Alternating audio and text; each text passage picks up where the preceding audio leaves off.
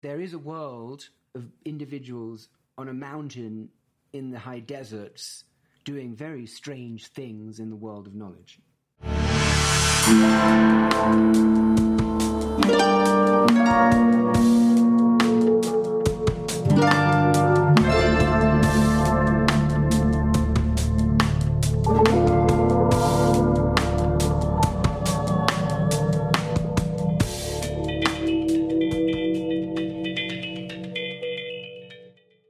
For 300 years, the dream of science was to understand the world by chopping it up into pieces. But boiling everything down to basic parts does not tell us about the way those parts behave together. Physicists found the atom, then the quark, and yet these great discoveries don't answer age-old questions about life, intelligence, or language, innovation, ecosystems, or economies. So people learned a new trick, not just taking things apart, but studying how things organize themselves without a plan, in ways that cannot be predicted. A new field, complex adaptive systems science, sprang up to explain and navigate a world beyond control. At the same time, improvements in computer processing enabled yet another method for exploring irreducible complexity. We learned to instrumentalize the evolutionary process, forging machine intelligences that can correlate unthinkable amounts of data. The internet's explosive growth empowered science at scale, in networks and with resources we could not have imagined in the 1900s. Now there are different kinds of science for different kinds of problems, and none of them give us the kind of easy answers we were hoping for. This is a daring new adventure of discovery for anyone prepared to jettison the comfortable categories that served us for so long. Our biggest questions and most wicked problems call for a unique and planet-wide community of thinkers, willing to work on massive and synthetic puzzles at the intersection of biology and economics, chemistry and social science, physics, and cognitive neuroscience. Welcome to Complexity, official podcast of the Santa Fe Institute, the world's foremost complex systems science research organization. I'm your host, Michael Garfield, and each week we'll bring you with us for far-reaching conversations with our worldwide network of researchers, rigorous scientists and mathematicians, philosophers and artists, developing new frameworks, tools, and theories to explain the deepest mysteries of the universe. This is a show about your world and the people who have dedicated their lives to exploring and explaining its emergent order, their stories, research, and insights. Join us for an adventure into complexity. Our first guest is the president of Santa Fe Institute, David Krakauer, who received his doctorate in evolutionary theory from Oxford University and was named by Wired magazine in 2012 one of the 50 people who would change the world. David's research focuses on the evolutionary history of information processing mechanisms in biology and culture. In this episode, we discuss the landscape of science in the 21st century and what sets the Santa Fe Institute apart. So, David, this is the episode where we lay out what people can expect for this show. What does it mean to be a complexity explorer, and how is SFI intending to facilitate this for people?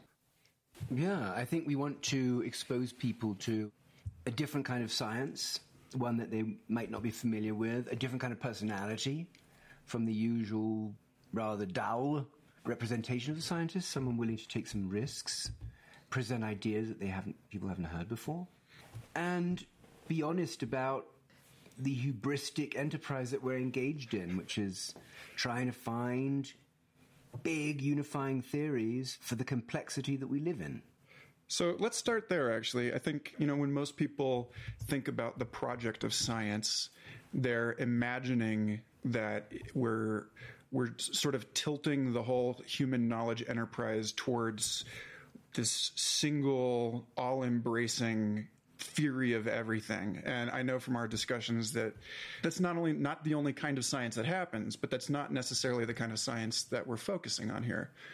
How do you understand that sort of enterprise in light of what we've learned over the last 35 years studying complex systems, and how that project differs from the kind of popular perception of scientific process?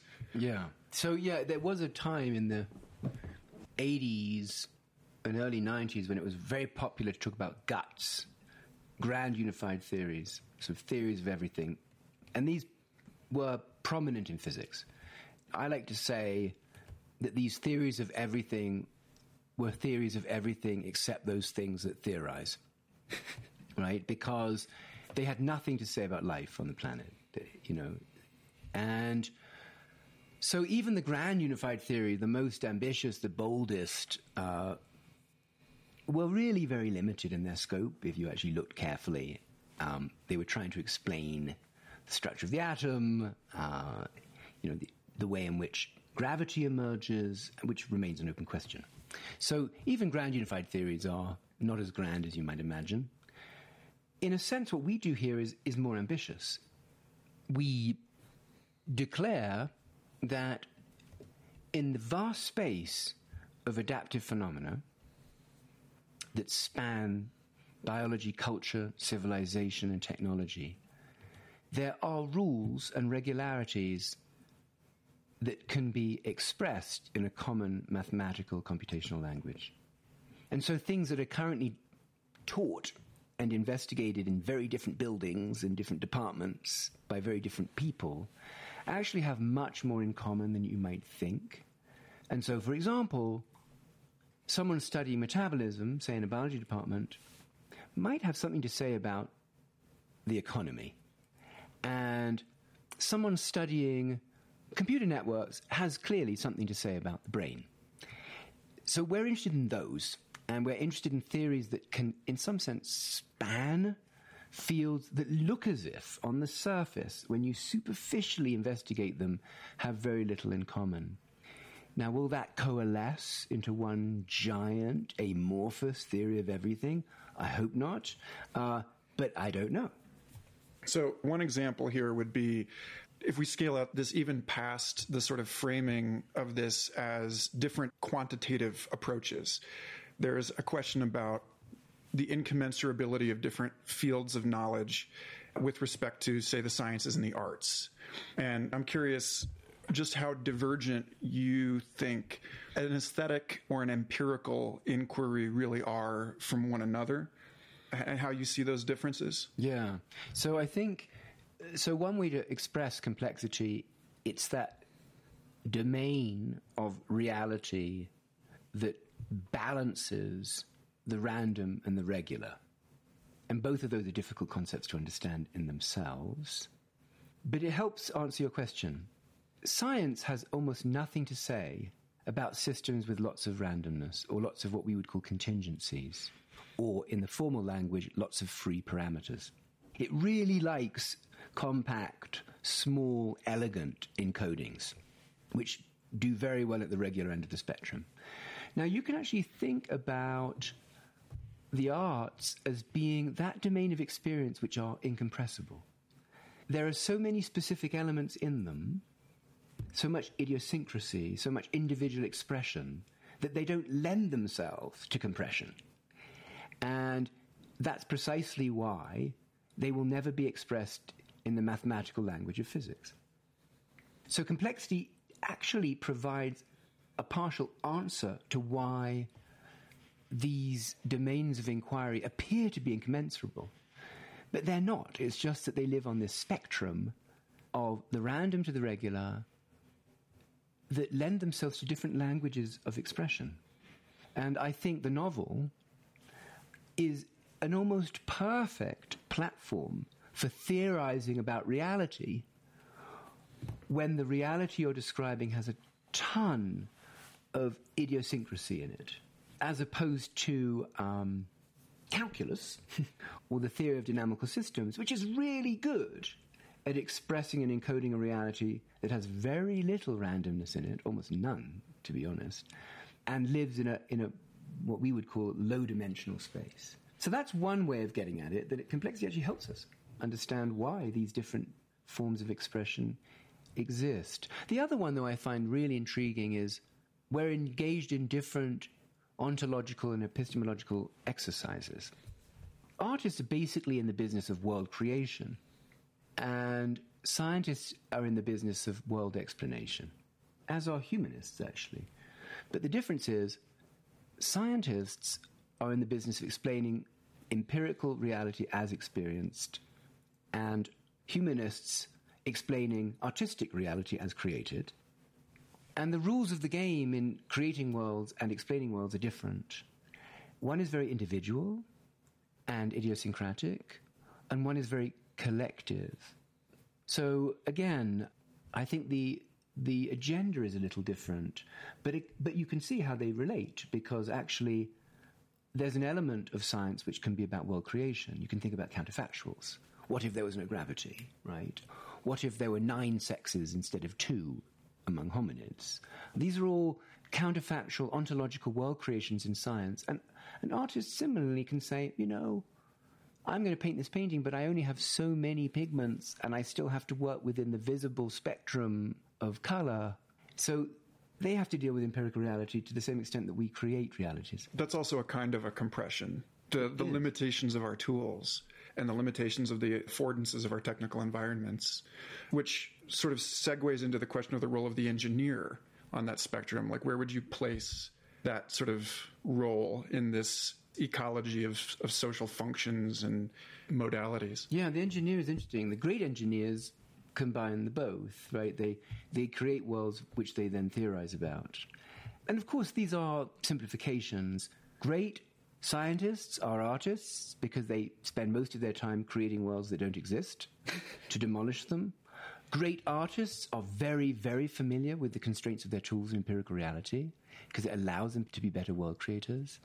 And so it's interesting, in the end, at the limits, there are distinctions that are worth making. But the meta-theory that allows you to understand them as living on this kind of ontological continuum is useful because it breaks down barriers. Because we're constantly in contact. I mean, my artistic friends are very interested in their tools and instruments and the theory of optics or the theory of acoustics. And scientists are often fascinated by, how do I more effectively explore a counterfactual reality? How should I liberate myself from the rigors of my discipline to make a discovery? And I think this is why here at SFI we put them together, because we believe that the best ideas, I don't care if they're scientific or artistic, come from a collision, fusion of those different sensibilities. So I think a lot about this in terms of the way that the act of seduction is posed as an inherently risky enterprise. You're releasing or relaxing your own personal boundaries to invite in the other. And, similarly, both art and science, as well as other human knowledge enterprises, are often communicated, self-described in terms of exploration and risk, stepping out beyond the known. So, I mean, how do you understand science and the Santa Fe Institute's work as a risky endeavor? And how does the kind of risk that's assumed here differ from the kind of risk that is being taken on by other institutions? Yeah, we've talked about this, and I think we're not sophisticated enough about risk. So people think of it as a number. It's like, how risky are you? I'm like a 0.7 or something. But it's not a number. It's actually maybe a list. And people differ in their risks. Some people will not take risks with their money. Other people won't take risks with their reputation. Other people won't take risks with their lives.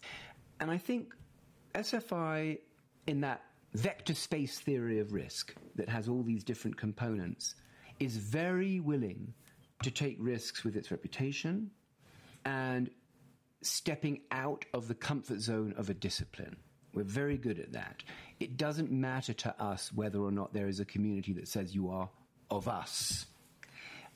We kind of like the solitude of discovery in that respect. And because we're not a big data, big infrastructure institute, we're very rarely taking risks that are financial, because a significant financial investment for the Santa Fe Institute is a pencil. And you're not really taking risks with lead when you write down a wrong theory.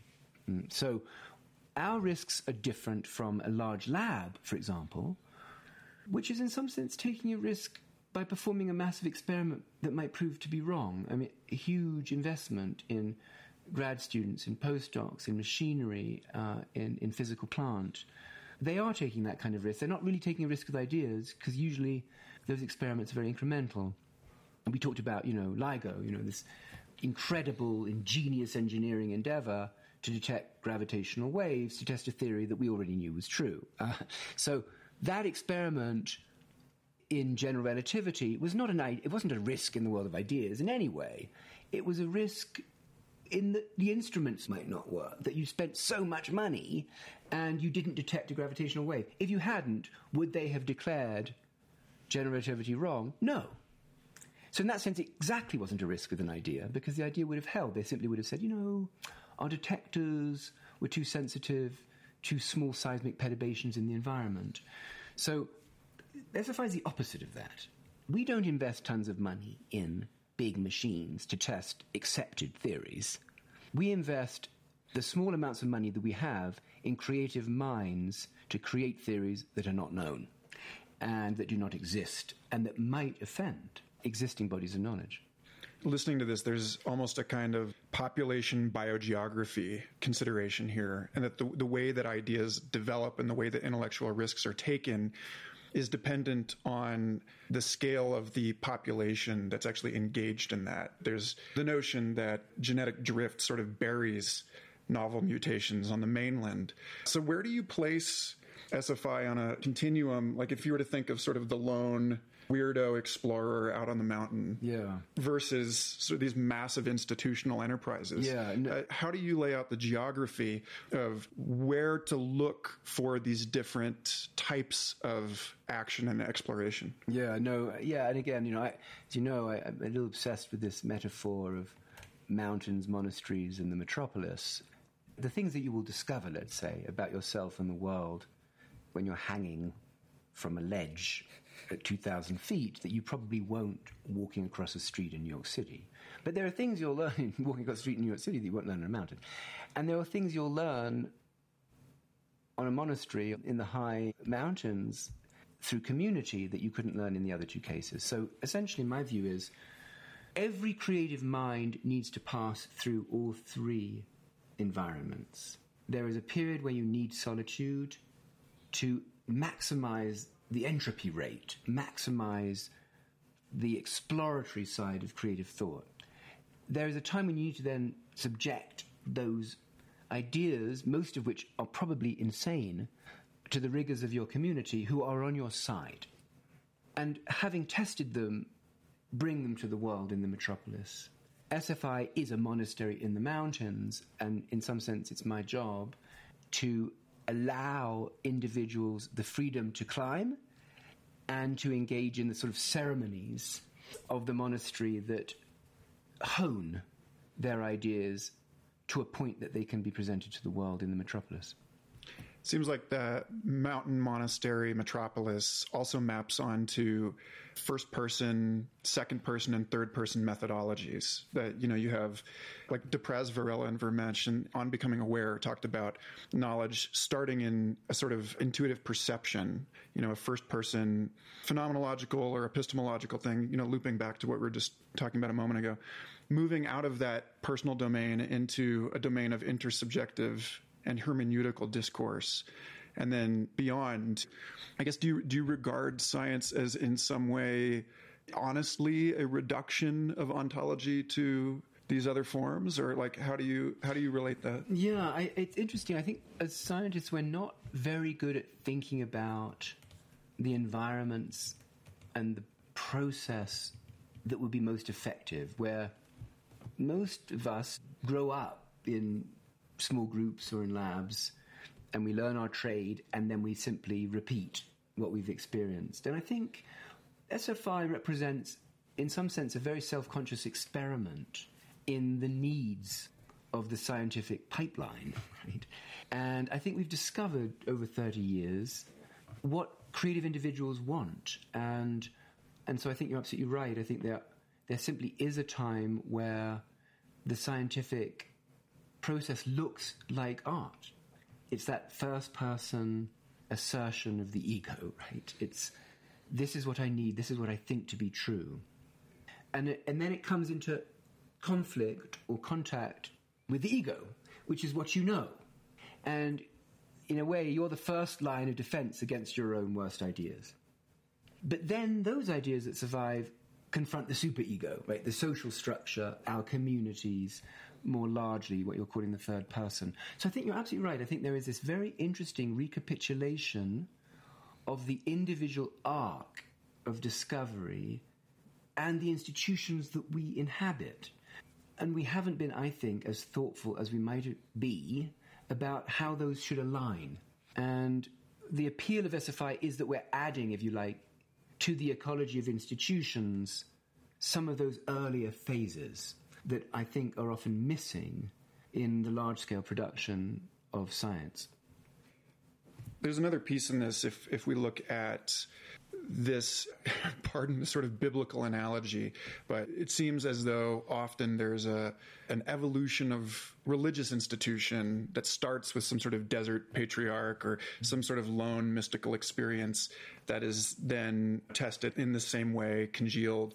And at some point, it moves from a kind of a mystical experience to an attempt to navigate in a meaningful way, or in its sort of extension, this logical conclusion, actually like control the world. Yeah. You know, that we move from St. John the Baptist to conversations about Catholic dominion. And philosopher William Irwin Thompson described this as actually appearing in two different forms of science, a Pythagorean approach that is open to the transcendent, and an Archimedean approach that's focused on the system control. So, like, do you see one of these approaches as more intellectually honest than the other? Or do you think that in general the scientific community has changed in its sort of balance between these points over time? Yeah, no, it's again, it's sort of interesting. These seem like these loose concepts, but I think we don't reflect on them enough. I think these archetypes are real.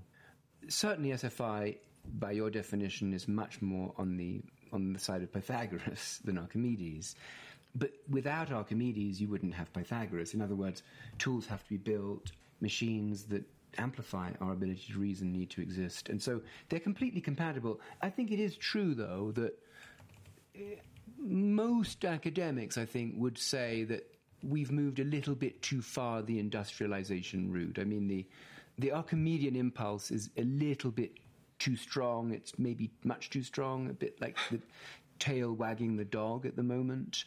And given that you need that sort of petri dish of mutant concepts to be emerging all the time, some of which are really useful, if you spend all your time in production and not enough time in creation, eventually the sources of our inspiration, our ideas will run out. And I think, again, on the landscape, SFI is there to be that petri dish. It's there to support the Pythagorean impulse. And I do view these things in very complementary terms. I don't think you want every place to be like us, but you need us. I was very struck by one of our founders, Murray Gell-Mann's classical archetypes. He was very interested in what he called the Dionysians, who are essentially seeking immediate insight into reality, to experience it directly. He contrasted those to the Apollonians, who took those insights and abstracted them and distilled them, and were interested in a much more rarefied product. But in between the two were the Odysseans, the explorers who enjoyed the sensual pleasures of the immediate, but were in communication with the gods. And that's sort of what we're after, right? The Odysseans.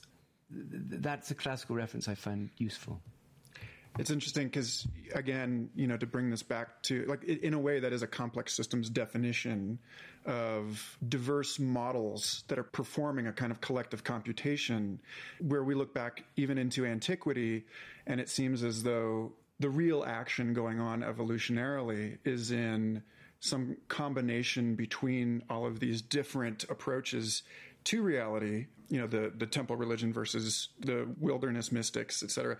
And it feels as though there's a modern instantiation of this in the relationship between complex systems science and machine learning. I mean, it seems as though those are, I've heard you describe this as these are like sibling disciplines. Yeah, so there's two issues here. So, right, to answer this properly, we have to understand what complexity is. And complexity is this domain of reality that straddles the very regular and the random. And science has been really good at those two limits, right? And so one limit, classical mechanics, and the other limit, statistical mechanics. And both are very powerful theories, one dealing with, if you like, crystals, and the other one dealing with gases, you know, the perfectly ordered and the very disordered. And in the middle is where it all gets complicated and complex. And that's where we live at SFI. Now, what that's done, because science is not very good there, historically, is generated two possible approaches. One of them is complexity science, and one of them is machine learning and AI. And they do different things. Machine learning and AI takes all that complexity encodes it in big models like deep neural networks, and makes predictions. But those predictions are completely opaque and don't give anyone an understanding as to how they were reached. So, on the other hand, you have complexity science, which tries to, in Murray's language, take a crude look at the whole. It tries to find the right scale at which you can do theory of these adaptive systems, if you like, in the center, with a view to not producing perfect predictions, but generating real insight, explanation for why they exist. And I think we're now entering, in the 21st century, a new kind of scientific schism, where we're going to live with two very different ways of engaging with reality.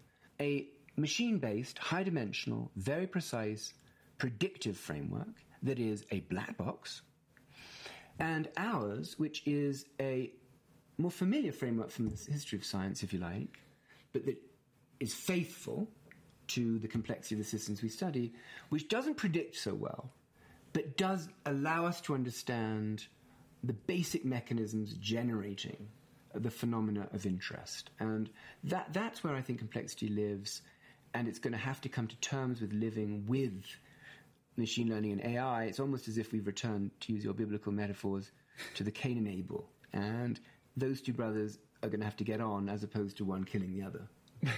Well, so it's funny because it's a very different situation than, to make this somewhat institutionally autobiographical, than we were looking at in terms of the application of computational resources at SFI in the 90s, you know, and the legacy of this organization in terms of popular texts that have emerged around cellular automata and that kind of thing. So it seems as though there's a very clear shared origin story there.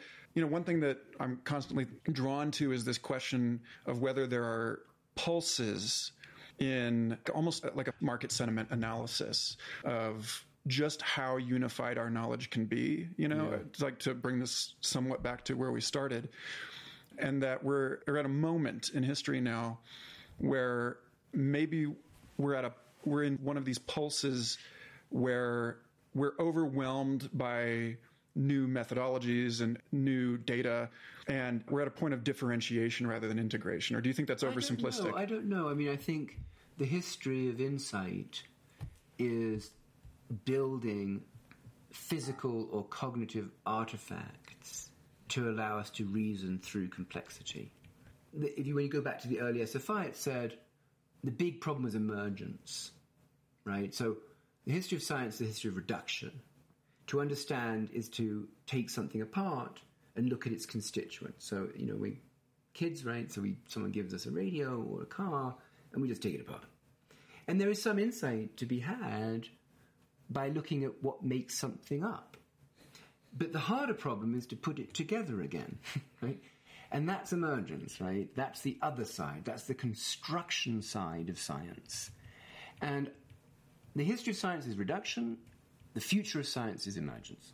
And SFI, in its early days, if you like, was trying to come to terms with how simple systems spontaneously generate structure, because we felt it would help us reassemble the radio.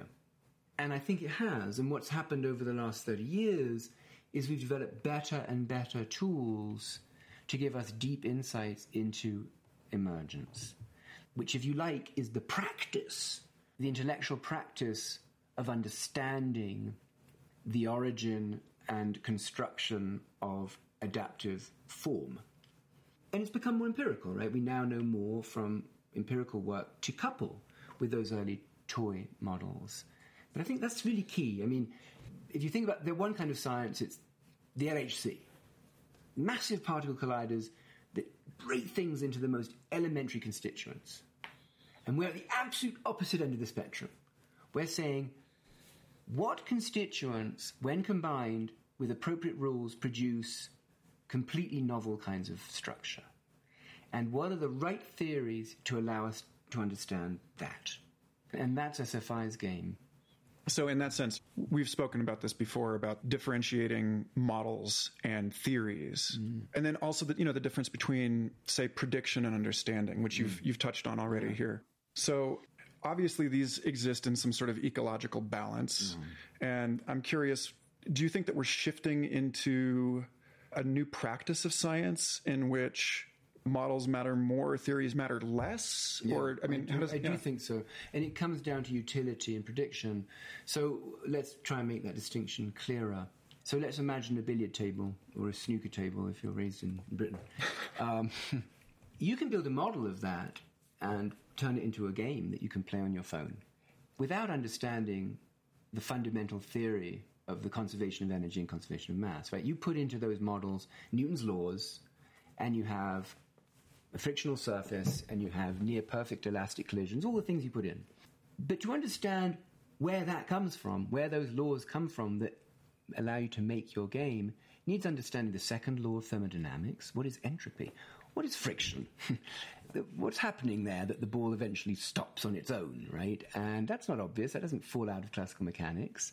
Where does the conservation of energy and mass come in? Why doesn't the ball just spontaneously evaporate? And, well, to understand them, you have to go back to fundamental principles of symmetry that were worked out by the mathematician Emmy Noether.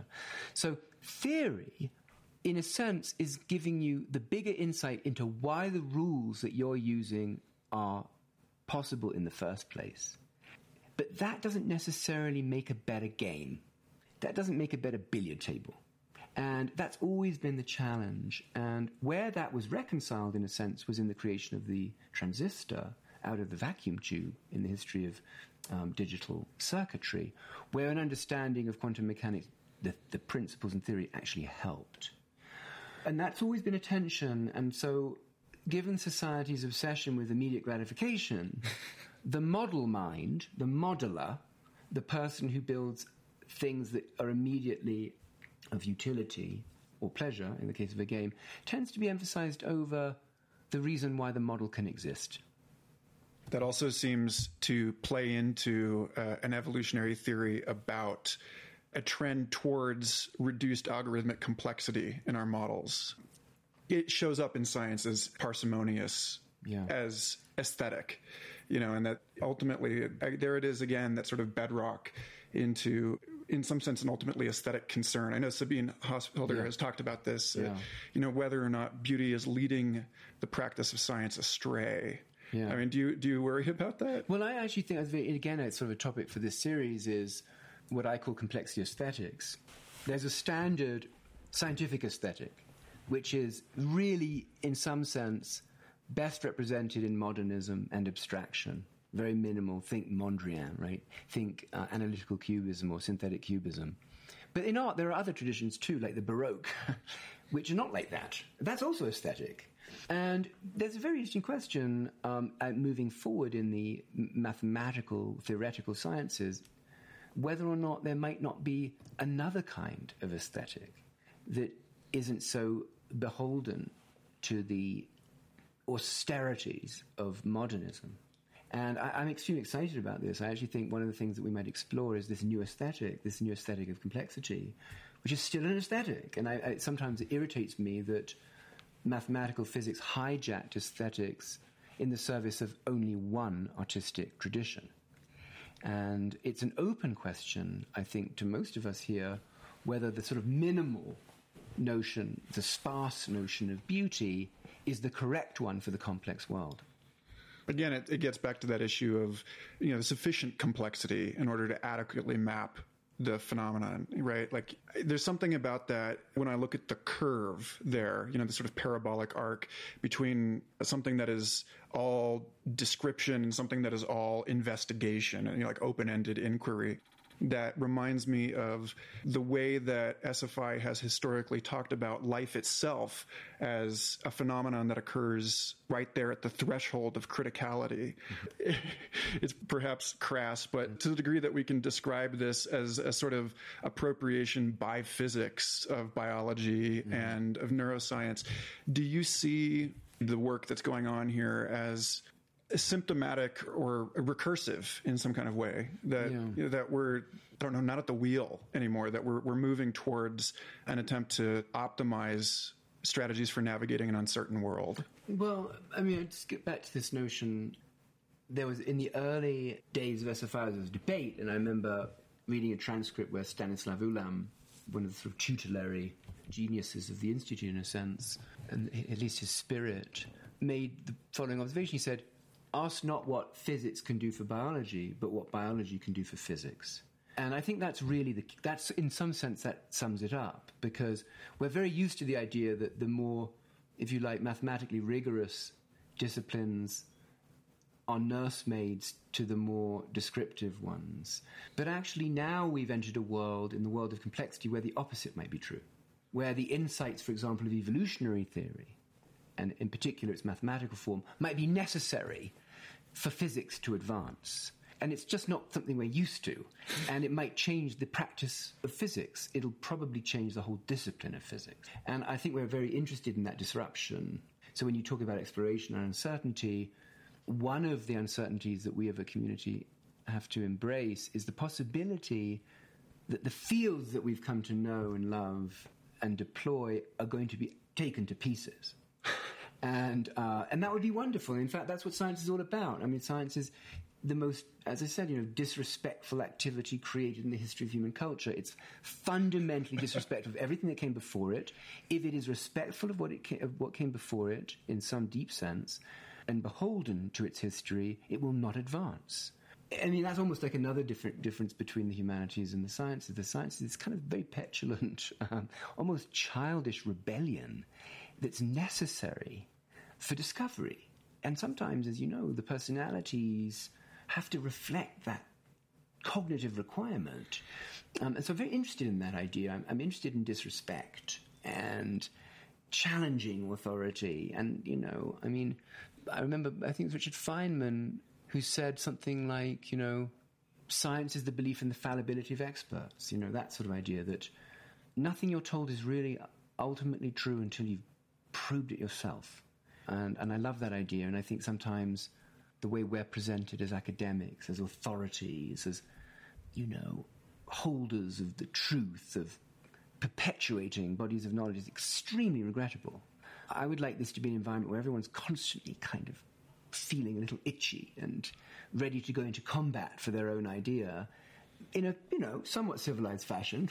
Odysseus. Yeah, the Odysseans. And, but at the end of it, make genuinely new discoveries that challenge the existing bodies of belief. So here's a real brick and mortar example of this. It seems like this is symptomatic of a larger cultural movement from an emphasis on, as James P. Carse would put it, the finite game of accumulated merit, largely a narrative past-oriented historical enterprise that you're putting in the humanities, and an infinite game of endless cultural renewal, a sort of phase shift again, where we stand here at the beginning of the 21st century on the precipice of moving out of a sort of solid model of knowledge into a fluid model. I think it's always been fluid, though. I don't think that's temporal. I think that there are factors or elements in society whose job is to maintain fluidity and to challenge sclerosis and stasis and the settled. SFI lives a little bit on the peripheries of the mainstream because it's that fluid element. And I think there have been other institutions that have played that role historically, but it requires a special kind of mind and disposition, a special kind of support to allow that kind of thing to continue. But I wouldn't say it's about the modern world. I tend to think that's overstated when people say the world is... It's always been true. There's always been a central core dogma, and on the periphery, those who assault it and challenge it with new ideas. And we're absolutely on the periphery. So in that sense, the concrete example that I can think of to wag our own tail a little bit here is SFI is now, through Complexity Explorer, the educational program, about to launch this Origins of Life course that is a course where it's very clear to see that it's not an education about a settled field that someone has to come into from the outside like a crusader and then topple. It's an area that is still, if we're talking about this as like a volcanic metaphor, it's still molten and it's still running, and that marks a kind of pedagogical shift from an emphasis on what is to what might be. And I'm curious, what do you think as far as this particular Origins of Life course, like how do you see that as sort of exemplar of the intellectual activity of this place? And also, this might be kind of tangential, but what do you see as the great questions remaining to be explored in this area that are in their way so core to the bigger questions that are explored here? Yeah, I mean, one of the questions is, what are the fields that demand fluidity, that stand to be disrupted or challenged or require an infusion of novelty? And the Origin of Life is clearly one of those. It's a field that's rooted in the singular nature of DNA-based life forms now. And I think SFI's contribution to this is to expand the concept of what life itself means. And after all, what we would ultimately like to know is to what extent is life on Earth unique? And to answer that question in a principled way, we need a definition of life which is not bound to the chemistry and geology of our Earth. So it is a good example because it's a field that's open, it's a field that's very expansive, and SFI has a long history in analyzing this problem from very different perspectives. Early on, artificial life. Okay, let's build life in a computer. What does that even mean? Some people would say that's not possible because life is building life. It's a cheat. Because computers were built by organic life forms. It's not the origin of life, it's the origin of something else. And that's an interesting question. And others would say no. If you set up the conditions appropriately, that's no different from doing an experiment in a lab, which after all was also built by a life form. So, I think the distinction I often like to make that captures the origin of life, the origin of consciousness and intelligence in many systems we study, is between, let's call them the biological naturalists and the functionalists. And the naturalists say there's only one way of making something. It's not life if it isn't made out of these components. It's something else. The functionalists say, no, there is a computational mathematical description which transcends material and what we would sometimes call universality. And that's what we should be searching for. And so we can make a superconductor out of many different materials. It's not rooted in one, even though it might have been discovered in one. And I think that tension plays out a lot at SFI between different communities, especially our relationship to other institutions, because we tend to believe in universality, that there should be theories that transcend matter. It isn't that they're not rooted in it, but not in one particular form. And there are other institutions that tend to focus on one. And it's the dialogue between those two in Origin of Life research that actually makes it so interesting. If it was only one side or the other, I think it would feel a bit stale. But the fact that we're constantly at each other's throats makes it kind of exciting. So, looking forward to this interview series, what are you most excited about in terms of what can we expect from studying the personalities, the biographies, the origins, the destinies of this scientific research community, the Miller Scholar authors involved in this? Are we just walking into a great open question here? Or? Yeah, I hope so. I mean, I think in part it's to allow people to see inside of a very untraditional community of mavericks and how things really work. When we go to school or university, we're given this highly sanitized introduction to ideas as if they were produced by some disembodied Vulcan. who had no emotions and never made mistakes and never got involved in arguments. And it's just not true. And so part of it is the humanity, if you like, behind inquiry. I'm very interested in that. And the other is the kind of science we do. I think people don't learn this in schools yet. In the next generation will, because we're starting to write those textbooks, we're writing those monographs. But for those who haven't yet been exposed to complexity thinking, it will be exciting and perhaps surprising. It's surprising to know that an economy can look like a brain. It's surprising to know that cities are like giant organisms. These are insights that we've made over the last, let's say, 20 years and haven't diffused out into society. And I think the combination of the kind of fallibilities of individuals in pursuit of almost impossible questions should be of interest to people. So really to challenge assumptions, to encourage curiosity. Absolutely.